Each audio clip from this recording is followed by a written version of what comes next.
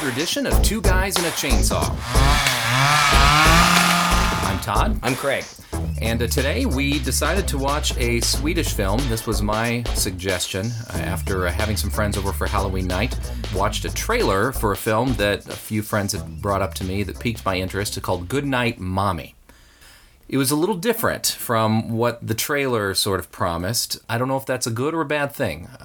You didn't know anything about this going I into didn't, and I was really kind of surprised because I've told you before that I am kind of a completist. I'll watch just about anything, good, bad, regardless.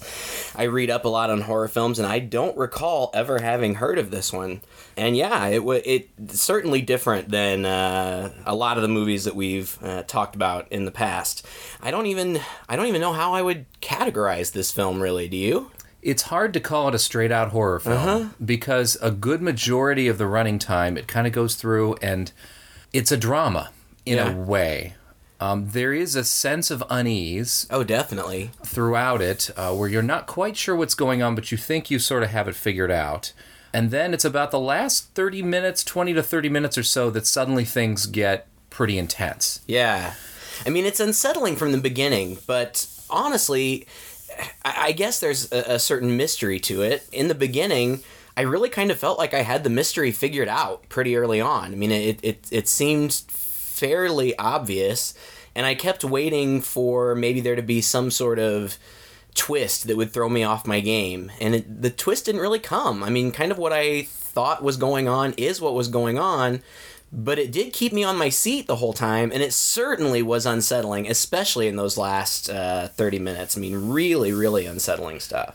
Yeah, it starts out, we're basically in a very beautiful countryside area, very interesting European-style house, a house that's really too big for its inhabitants. Right, and it isn't. It's like a mod-style house with, those hanging globe chairs and kind of really interesting artwork all over the place. Pretty extravagant, house, and just this... It's like IKEA meets MoMA. Yeah, exactly. Yeah, and they're in this house, and it's two brothers. They're playing through the countryside, Lucas and Elias. And we get quite a bit of just them playing around with each other, going through these fields. It's clear that the house is pretty secluded. Yes, definitely. And wandering around inside, and then their mother comes home.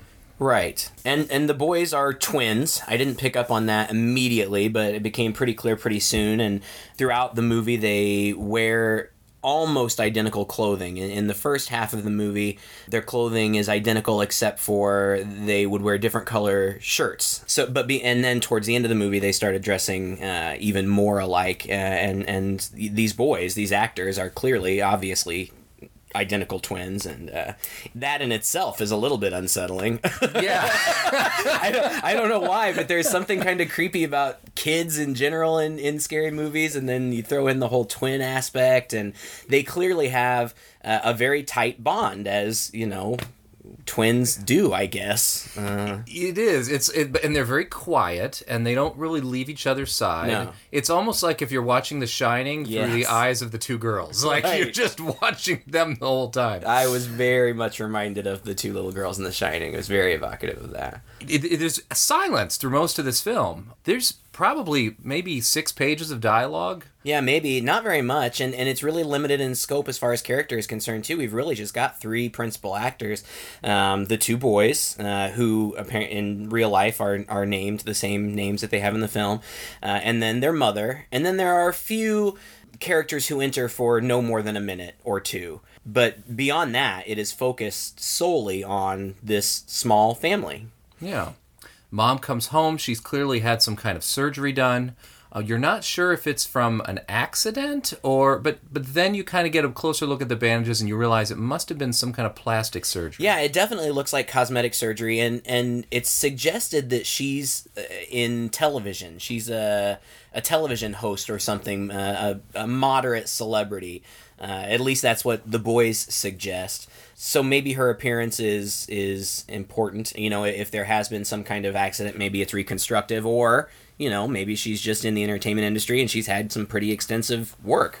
You don't know. Getting a little nip and tuck there. Yeah. And she comes home and she's speaking with them, and right off the bat she gives them instructions. You know, the doctor said that I'm supposed to take it easy. I need to be in bed a lot of the day. Let's not open the blinds because I need sunlight. I don't want a lot of sunlight. Don't bring any animals into the house. And then it's just kind of a somber attitude as the boys in this quiet home with their mother are walking around, and they get this feeling, at least from talking to each other, that she's not really their mother. Yeah, and it's really bizarre. I mean, it's obvious that something is going on from the beginning. First of all, the mother seems very sinister at the beginning. She's very short with the boys. Now, I suppose if you're looking at this from a rational perspective, she just had surgery, so, you know, she's recovering. I mean, maybe she's in pain, maybe she's, you know, not feeling well, and she's really just trying to get them to take care of themselves so she doesn't have to worry about it. But there's a coldness between her and the boys, and very early on, it's established that she's not communicating with both boys. She refuses to acknowledge one of them. She will only acknowledge Elias, which upsets the boys, clearly, and you're wondering from the beginning, you know, what is going on here? And like I said, generally speaking, knowing what kind of movie we were getting into, I immediately had questions that ended up being right. I mean, do you lay it out right here? I guess you sort of do, because you're not going to watch this and get 10 minutes in without coming to the same conclusion that Lucas is a ghost. Yeah, or he doesn't exist, or something. She's clearly not acknowledging him. Lucas never speaks directly to her. He always relays his messages through Elias. When he does respond to the mother, if he does, she seemingly ignores it, but it becomes pretty apparent that he's not there. She can only communicate with Elias. Yeah. She communicates with him.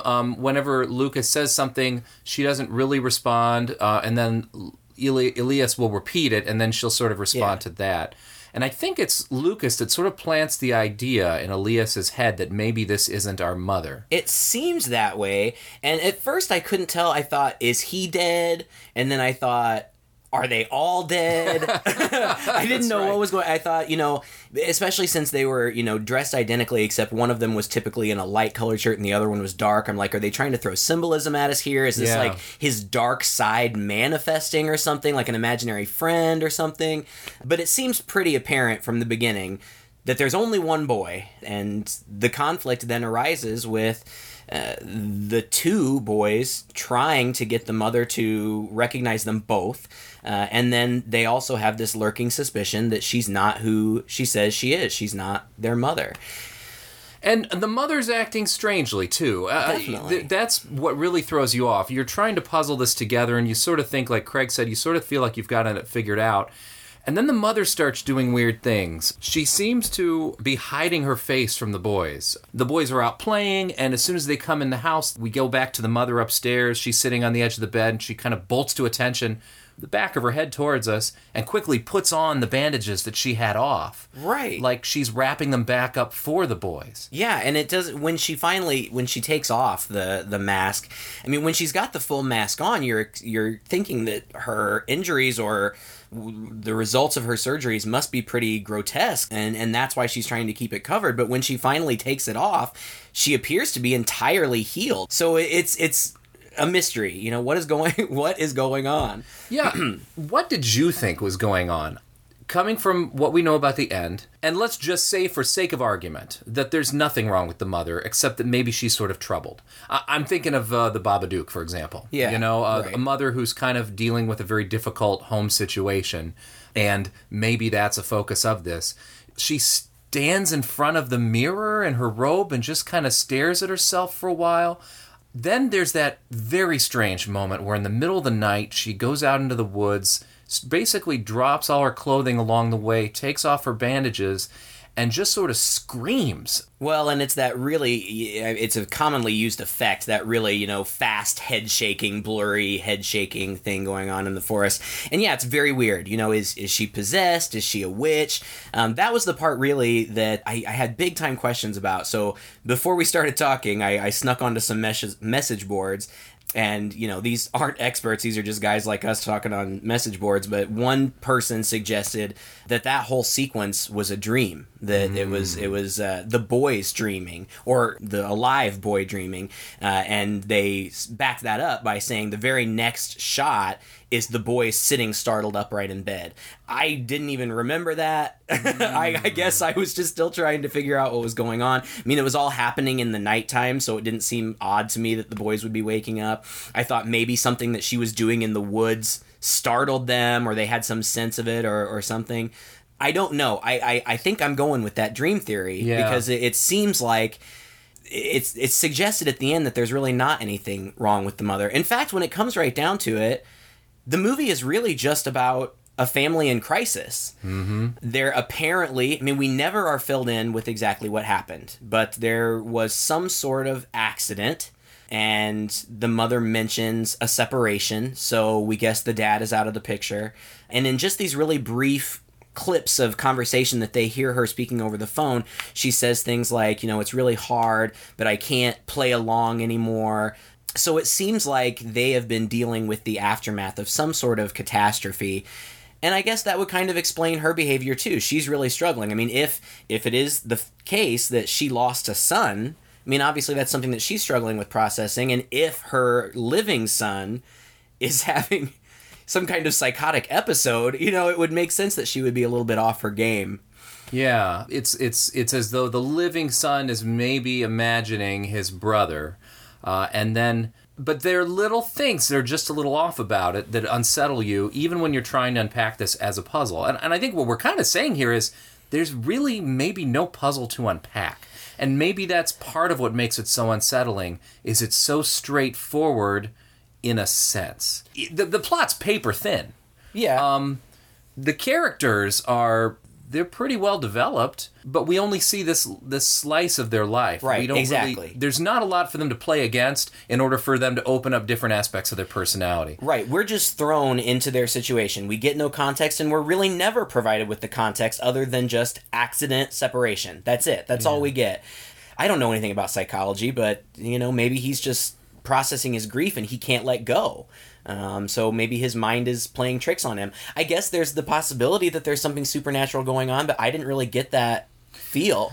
No, you always wonder, but you're right. You don't ever get that feel, because everything that Lucas does can be explained by Elias's imagination and Elias himself doing it, or Elias himself saying it right there and then in that scene. Right. And I was trying to pay really close attention, because I wanted to, as soon as I suspected that Lucas was dead, I wanted to see if anybody ever acknowledged him. I wanted to see if he ever physically did anything that actually manifested in reality. And I don't think it did. I think that, he never directly communicates with anybody except Elias. And although you kind of see, Lucas, you see him doing things, it's easy to believe either those things just really aren't happening, or that Lucas did it himself. It's not right. It's not difficult to explain if that's the theory you're going with. It gets strange about the point where they bring a cat in the house. At first I was thinking, is this meant to throw us off? Is something weirder going on here? Or, this is the sort of theory I'm going with, is this a really good job on the part of the filmmakers to bring us into the mind of a troubled kid? Mm-hmm.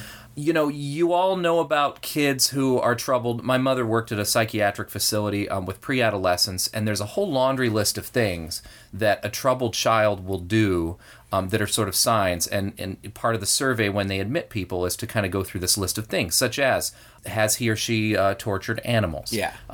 And has he or she do they play with fire? As this film was going off, I was almost checking them off. Obviously, fire plays into it a big time. Yeah. He's really into these cockroaches and these insects. He brings a cat into the house specifically when the mother asked him not to, hides the cat under the bed. Mother's kind of looking for something, and he manages to keep the cat hidden, but in the same way the cat escapes. When they go and they are looking for the cat, they find the cat dead down in the basement behind the hot water heater. And I believe it's Lucas who suggests maybe Mom did this. Yeah, I'm sure Mom did it. And I was really curious about that scene too, because I thought that it was... what it said to me was that Lucas, whatever he is, whether he's a projection, a manifestation, whatever he is, he's taking every opportunity to turn Elias against the mother. And there are even moments when Elias kind of has remorse or he starts to feel a connection to his mother again. He starts to believe that she is who she says she is. But Lucas always steps in at the last minute to remind him, no, we knew she'd try to trick us. And I wondered if I don't know. I definitely know what you're talking about with like the mutilation of animals and whatnot. But I almost wondered, they find this cat like in a catacomb around their house or something, which is kind of weird, but neat set piece. That's true.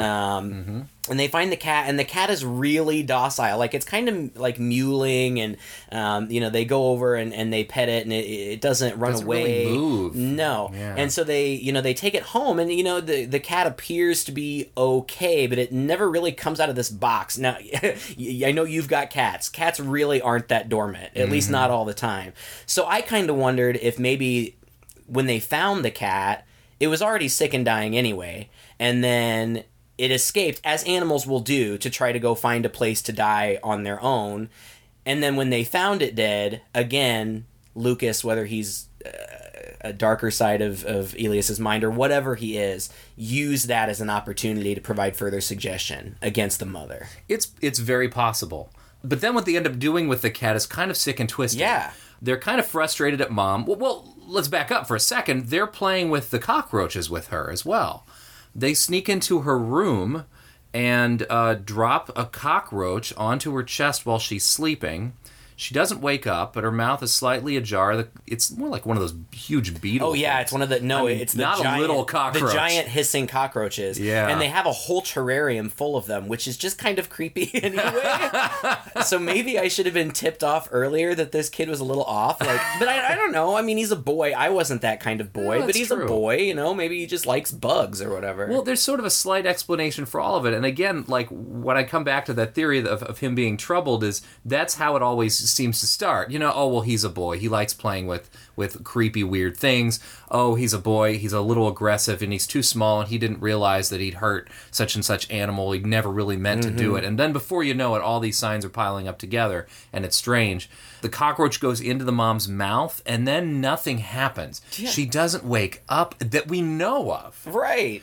And we're talking about a giant hissing cockroach. The whole thing would fill your mouth. Right. Like this is some Fear Factor stuff going on. So it's not just a little bug that you might not notice. So it's very odd. And again, this happened. They kind of snuck into her room after she had angrily searched their room for the cat. And she didn't find it, but she had an altercation with Elias. A little bit of a physical altercation. She didn't strike him or anything, but she kind of struggled with him on the bed. So they were angry with her and then snuck into her room in the middle of the night and put this roach in here. Again, maybe a dream, I guess, or not. I don't know. It was almost played as a sort of retaliation in a way. But then also this sort of sense of curiosity. But the fact that the scene ends, it goes into her mouth, the scene ends, and it's the next day. Yeah, and that's it. There's no shot back to their surprised faces. It's not played up like a horror movie would play up a scene like that. No, it's almost surreal. You really can't, or I can't locate the line between fantasy and reality a lot of the time throughout this movie. And going back to what you were saying about maybe this boy being troubled anyway, even the interactions between the brothers, the games that they play are violent games. They hitting each other. They hit each other and shove each other, and they'll smack one another and say, "Does that hurt?" No. Smack. Does that hurt? No. I don't know. I've never had a brother. I've never been a twin. So maybe this is a kind of a common thing, but it's odd and unsettling, and it makes you question, what's going on here and what's going on in these kids' minds. And I think it was in retaliation for something else. Then they dump out they take all the bugs out of the terrarium. They put the dead cat in there, and they fill it up with water. And you have this. Was it water? I think it was initially. It was initially. Okay, yeah. Or maybe it wasn't, because at the end they set it on fire. Maybe it was like alcohol or something. Maybe they were pouring it out of this big plastic jug.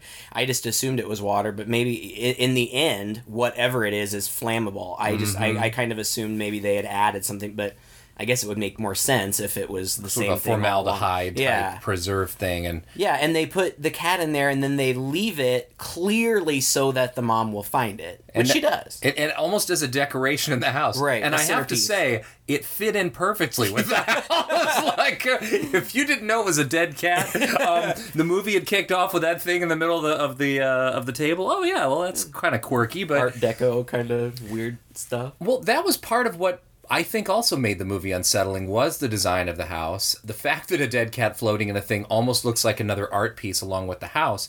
And then one thing that I noticed early on that just sort of keeps coming in, especially before we see Mom's bandages, is there are all these pieces of art on the wall, and whenever there's a human figure in them, it's like a blurry, out of focus kind of. They're either in silhouette, or shadow silhouette, or their faces are obscured and blurry. I noticed that too, and it's odd. Because the mother seems to be so kind of invested in her looks, and maybe she's a TV personality or something. I wondered, there's one really large full-length portrait of a woman, but again, her face is obscured. But it was reminiscent of the mother. It was a blonde-haired woman. Mm-hmm. I don't know if that was meant to be her. I don't know. There were parts of me, that go all the way up to as far as, like, is this just sort of a ghost house, Is this the sort of blurry memory of the mother and of the different things that happen throughout their lives that are sort of decorating the house? I don't think that's what it is, but it just was a testament, I think, to the design of the show that I think those things were meant to play with you on a subconscious level. Oh, yeah, absolutely. I think so, too. It plays into the mystery of who the mother is because you're not seeing any faces on the wall to clue you in. Then later, the boys are staring at the pictures on the wall, and there are many nails jutting out where clearly picture frames had been removed. And had been removed. And all the pictures are of them and their mom. So there's no man in there, there's no whatever, and they start going through the photo album, and lots of photos have been removed, including one of the pages that says Our Wedding Day, which is completely blank. Uh-huh. And then they come across that photo of the only other photo in the house of somebody else, and it's their mother and a girl, or like a friend, somebody about her same age. What's odd about it is in the picture, both women, the mother and the other woman, are dressed in identical clothing, and they're very similar in feature. I mean, my first thought was, the mom has a twin too. Twins do kind of run in families, so I thought that wouldn't be that out there. But that was one of those things that I kind of thought was kind of a red herring, and I don't really know what we were supposed to think about what was going on there, because they keep saying, you're not our mother, prove that you are. Like they want her to show them her birthmark that she has on her face, but it's under her bandages, and she refuses to do that. They look at a photograph, or a video online that she had posted online, and they pause on a close-up of her face, and her eyes in the picture are brown, and then they go examine her eyes, and they're blue, and she just says, well, it's contacts. Well, I don't know. I mean, okay, I guess. You kind of know what color eyes your mom One had, would think. Unless you were so young you didn't realize she wore contacts all the time. And then to explain the picture, they say, who's that? And she's kind of evasive about it. That was one of the things I didn't really understand the whole time. I mean, it seemed like they were asking her questions. They were asking to prove things that would really not be all that difficult to answer or to prove, and she's really evasive. So I thought, maybe there is something going on with her. Like, about the picture, they say, who is this woman? And she won't say anything at first, and then they're like, who is it? And she says, a friend. We always dress just alike. What? I mean, who does that? It seemed like really convenient things. And then when they do finally get Mom in a compromising situation and tie her up to the bed, which they do, which is where the movie really starts to get really kind of dark, and I was kind of crawling in my skin a little bit from that point on. Yeah, there's all kinds of, we can go into that, but anyway, they tie her up, and then I think it's Lucas who points out the beauty mark. and Elias goes and wipes it away, basically. Yeah, it's makeup. It's just painted on. And, of course, that's to that, oh, this proves you're not my mom. She's like, no, during the surgery, they had to remove it. And we've been already given the suggestion that one or both of the boys plays with fire, and that plays into the ending of the film also. So maybe, whatever, and again, playing into the end of the film, the mother says to Elias, it wasn't your fault. It wasn't your fault that he died. So I wonder if maybe one or both of the boys was playing with fire, and there was a fire, and that is the cause of her injuries. And that would kind of make sense if she had extensive burns on her face that they would kind of have to reconstruct, and it would be consistent with the bandages that she was wearing, and it would make sense that if she had a birthmark or a mole on her face, if she had been badly burned, that's likely something that they would just remove. So that's possible, except there's that shot that pans across the wall where there are those two bulletin boards, and it looks like there's some photos of her marked up for the surgery. That's right. So it looks very much like a nip and tuck type kind of markings on there. Yep, you're right. I had forgotten about that. I wondered if it wasn't the opening sequence that was showing us sort of up to the point that Lucas had died. Whether it was entering that tunnel. Yeah. Or whether it was floating, drowning. Right. Because in the beginning, the two boys are just playing, and they're kind of just playing in the area around the house, and there's a lake, and there's like this, I don't know, it looked like a mine shaft or something. It wasn't a cave. It was man-made. Lucas walks in first and is just engulfed in black, and then Elias kind of stands back and calls his name several times before following him in. And then we cut away from that. And then we cut to a scene on a lake where Elias is floating on some kind of raft or float on his belly, and he keeps calling out Lucas's name, and you see some kind of rumbling under the water, but the boy never surfaces. And then it cuts into the beginning of the film when they're together and they're going home. So maybe he died accidentally in their adventures. I don't know. It's possible. And then perhaps this moment where the mother is sort of going through this rebirth, I guess, my theory is, okay, the boy died. Uh-huh. It caused a rift and a separation in the family. The guy, whoever he was, the man, didn't want anything to do with it, and so he took off. Mm-hmm. Mother got super angry, tore up all their wedding photos, took everything else. It's just me and the boy and the boy now. Except the boy is insisting that his brother is still alive. So she's sort of dealing with this by playing along with it, thinking it's going to go away. And then, I don't think maybe as a part of a feeling of rebirth, or maybe it's just something she's always wanted to do, she has the plastic surgery done, which means that she has to leave for a little while. And I guess she can just leave the boy at home alone.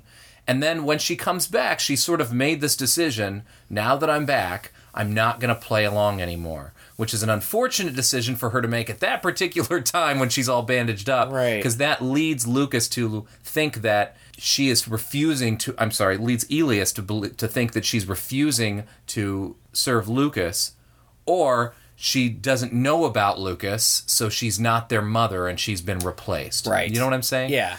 That's sort of the running theory I kind of have going right now. I have a feeling you're probably onto something there. That seems the most reasonable explanation I can think of. But there's a lot of room for playing around with that. It's ambiguous. I mean, they're not just going to hand you the answer on a silver platter at the end.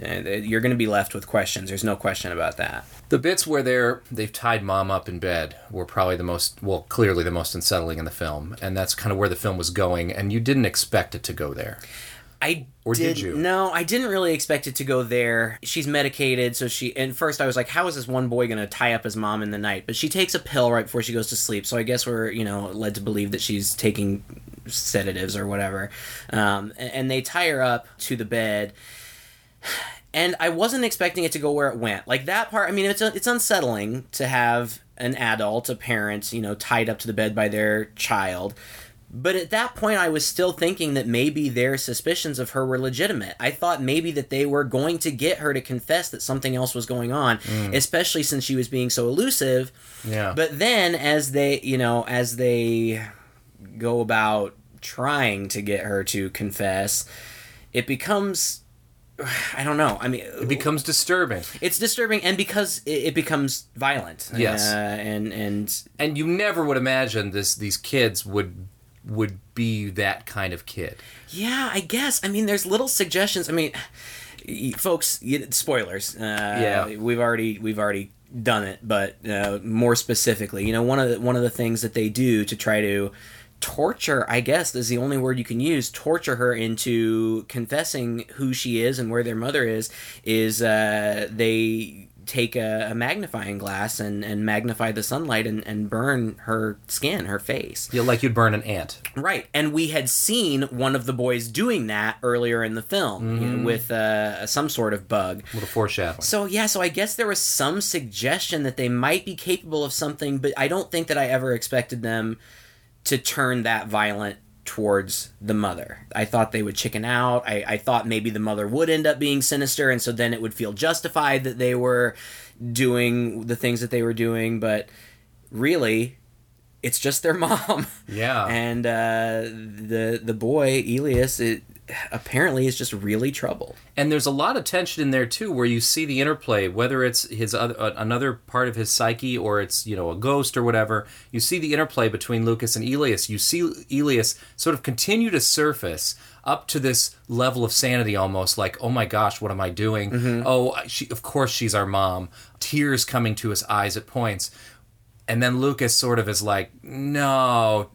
Trust me. Right. And in those moments when Elias starts to show some emotion, show some remorse, Lucas isn't there. Like, every once in a while, Lucas will just not be present. And Elias will kind of call for him and get no response.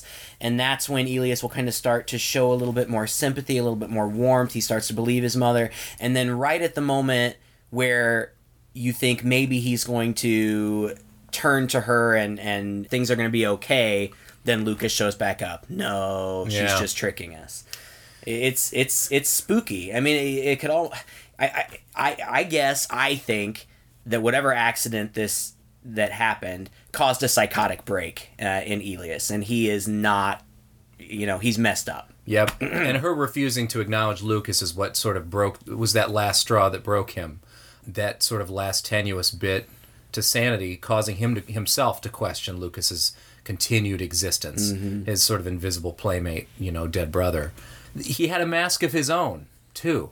Right. And I thought that was interesting. At the point where the mother is unmasked, that's when, they tie her up and Lucas puts on his own mask as he's approaching her. Well, I wonder what, it happens at that scene. It happens early in the very beginning of the film when we see the two of them playing in those green masks. And then it happens at the very end when when basically the mother, we think she's escaped, she falls, hits her head, ends up tied up in the basement on the floor in the living room, and he just starts lighting everything on fire. Mm-hmm. He's circling her almost as kind of a ritualistic kind of thing. He's got candles set up all around her. I think he's got her super glued to the floor. I guess. Earlier in the movie, they had super glued her mouth together, which was a really, really unsettling scene. And then the visual, and that torturous scene where they're cutting it back open to very feed her. Slowly. Oh my! And you're just like, they're going to cut her. They're going to cut her, and then they do. And, I've seen a lot of these sort of torture films with torture in them. I don't think I'd ever seen those particular methods before. It reminded me, if you have seen this movie, I'll be so impressed. There was a bad movie from the 80s called Witchery, starring David Hasselhoff and Linda Blair. I have not. Sounds interesting, though. Interesting is probably the word. I have a thing for Linda Blair. The older Exorcist Linda Blair. This is her as an adult, and it's about a witch who lives in this castle or something, I don't know, but anyway, people end up there, and this witch kind of dispatches them. In one scene, the scene that was seared into my brain when I saw it when I was a little kid was one of the women gets bound and hung upside down in the chimney, and the witch sews her lips together. Oh jeez. And you see it. It's a practical effect. It's a slow thing where you see it all happening, and this reminded me very much of that, and it made me really uncomfortable. I don't know if it was because of my memory of that or just because it's a really uncomfortable uncomfortable image. But, you and I together have watched some pretty graphic stuff. I mean, we just watched Saw a couple weeks ago. And this evoked responses from me that are uncommon for me. We were both squirming quite a bit here. Way more than usual. I think on more than one occasion, I had an audible reaction. I mean, it was really unsettling. Well, there's something, the mouth too. Anytime, nothing bad usually ever happens to your mouth, and when it does, it hurts so bad. You bite your tongue, you bite your lip, and you're reminded of it. You bang your tooth against something. I mean, that's pain. And of course, everybody's got that. Not everybody, but a lot of people have that fear of the dentist, It's just so ingrained in our culture. Just you talking about it's giving me the willies. And all they're doing is stuff to her mouth, and they're jamming it open and doing something in there with the floss or whatever. I didn't know what they were doing. I didn't want to know what they were doing. I might have turned away at that point, actually. It sounded like they were trying to saw her teeth out or something, but I think that they were just, using the floss to, saw into her gums. I mean, and they put a dowel rod in her mouth to keep it open as they do. It's really, really unsettling.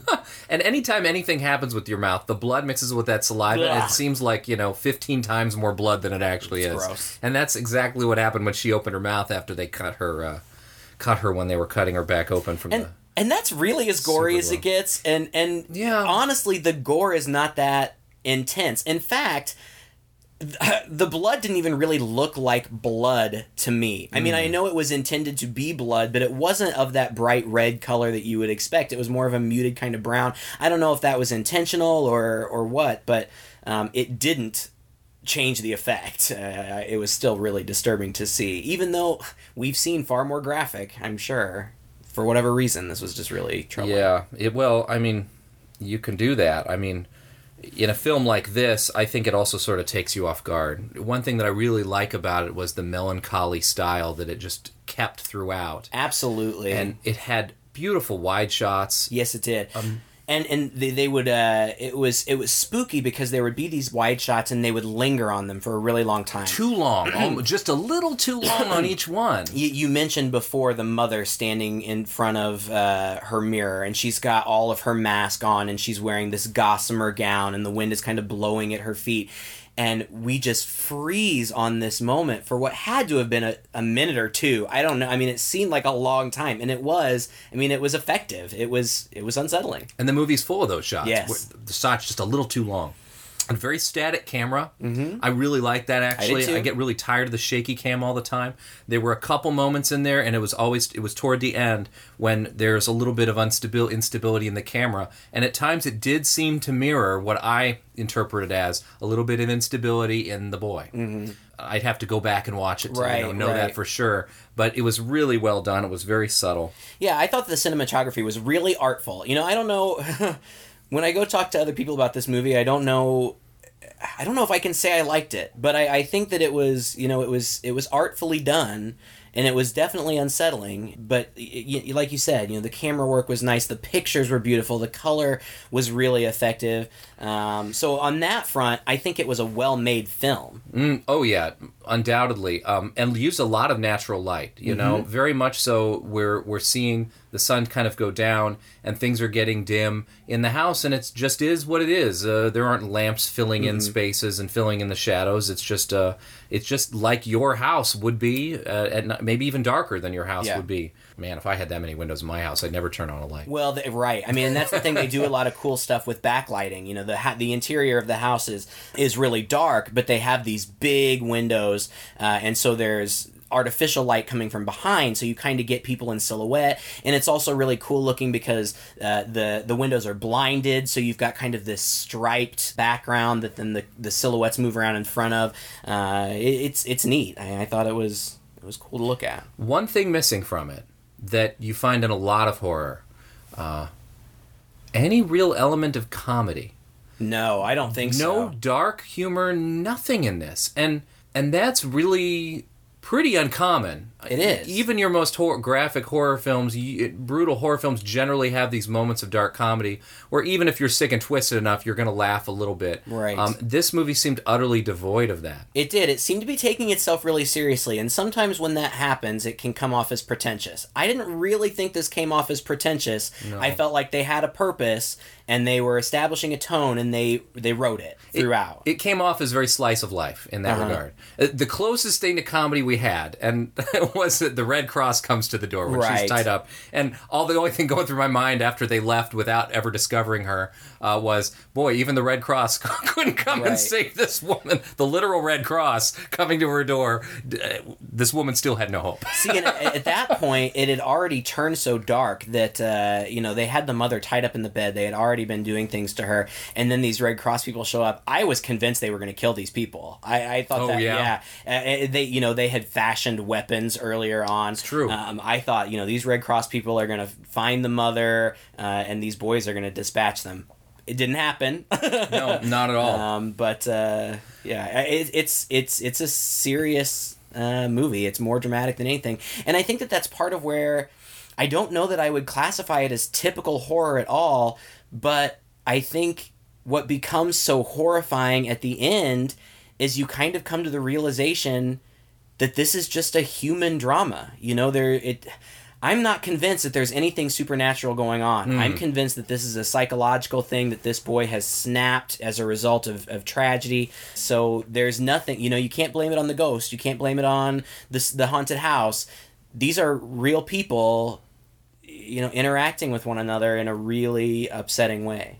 I 100% agree with you. I don't think there was anything supernatural going on. In fact, this movie, if you were to find its closest cousin, I would say, have you ever seen Roman Polanski's Repulsion? I haven't. You need to. It's great. It sort of seems like it should be a horror movie. It's about a woman who's sort of by herself in a European apartment and is a little bit threatened by people and things like that, and just slowly starts to come unhinged. And you're never quite sure what's real and what's not, and you're never quite sure if she is coming unhinged or if people are actually threatening her and she's really in danger. Mm-hmm. That was exactly the same sort of feeling I got, after we were done with this film. Yeah, me too. The ending. The very ending shot. Mm-hmm. Your thoughts on that? Sadly, it's one of those endings. We watched The Woman in Black recently, and it's reminiscent of that ending because you kind of have death. When it comes right down to it, folks, they kill the mom. They are not convinced that she is who she says she is, and they kill her. And the last scene, we return to the cornfield where we started. We're kind of looking from the boys' perspective. We're kind of looking through their eyes, and they're walking to this clearing in the corn, and through this clearing comes walking their mother, and they walk up to her. They turn around and face camera, almost as though they are posing for a family portrait. Picture, And again, it's one of those shots that lingers for a long time. They just stand there and look at you and smile for a good minute or so, and then cut to black. And that's it. Sadly, I think that I was disappointed in the ending of The Woman in Black, but I think that you're supposed to walk away thinking, oh, well, at least they're all together. I don't know that I got that sense. I think I got the sense here that Elias is a survivor, but is now projecting both his brother and his mother. Oh, wow. And I don't know how, that's messed up. He's a kid alone in a corn. What's going to happen to this poor kid? I don't know. I mean, what did you think? That is entirely possible. I vacillated between that and the fact that they were all ghosts and stuff. But again, the last shot lingered way too long. The pose was super strange. It was just as unsettling as the rest of the movie has been. Not that sort of happy endings, which I've always hated anyway. Mm-hmm. That I'm leaning more towards what you said, that he is now posing happily with his family, just like in that picture. Mm-hmm. And it's sad. It's sad. Super sad. That this is the way that this kid now finally can find some closure and enjoy life, is if his mother is also dead, along with his brother. Right. Now everything's in his head. What's going to happen to him? Who knows? Who knows? And are they gonna find him? Who knows? Are they gonna suspect that he was killed in the fire? It's messed up. About halfway through this film, I think I'm going to be really disappointed in this. It moved along so slowly. It did. And I felt like I had sort of figured it out. Yeah. And I was trying to unravel a puzzle that I just was not there. And once that sort of hit me, that there was no puzzle, and things in that last half hour got crazy, I really liked the movie. Yeah, I don't know that I was ever afraid that I was going to be disappointed, because I could tell that it was a well-crafted film. So I knew, well, I suspected that leaving it, I would at least be able to say that I appreciated it for what it was. And that's kind of where I still stand on it now. I don't know if I can say that I liked it. I don't know if it's something that I would even be invested enough to watch again to see if I could figure more stuff out. I don't know. I do, however, appreciate what they were trying to do, and I think that they were successful in what they were trying to do. But if you are somebody who is troubled by loose ends and ambiguous plot and questions, you're going to be frustrated by this movie. Yeah, and it's a 90-minute movie that sort of feels like 2.5 hours. It feels a little longer. I don't know. I thought the pacing was all right. I was on the edge of my seat for most of the time, but it is just these three actors for, a good hour and a half plus, and really not a lot happens. Yes. So... Did a great job acting, though. Yeah, they did. Really carried the movie. That was impressive. The boys, I thought, in the beginning were very innocent. You didn't really have any kind of...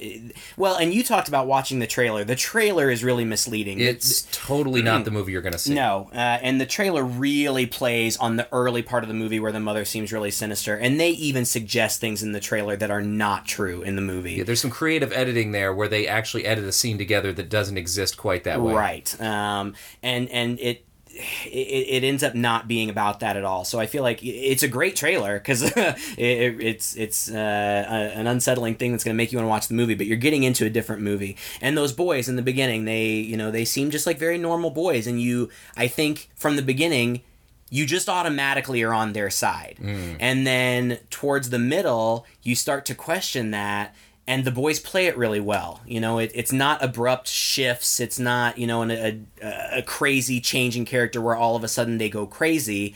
It feels very natural, and maybe that's part of what makes it so spooky. Yeah, spooky, not scary. Yes, I agree. Well, thank you, Craig. Thank you for listening. If you enjoyed this podcast, please share it with a friend, subscribe to us, like us on Facebook. We will see you again next week with Two Guys and a Chainsaw. Until then, I'm Todd. And I'm Craig.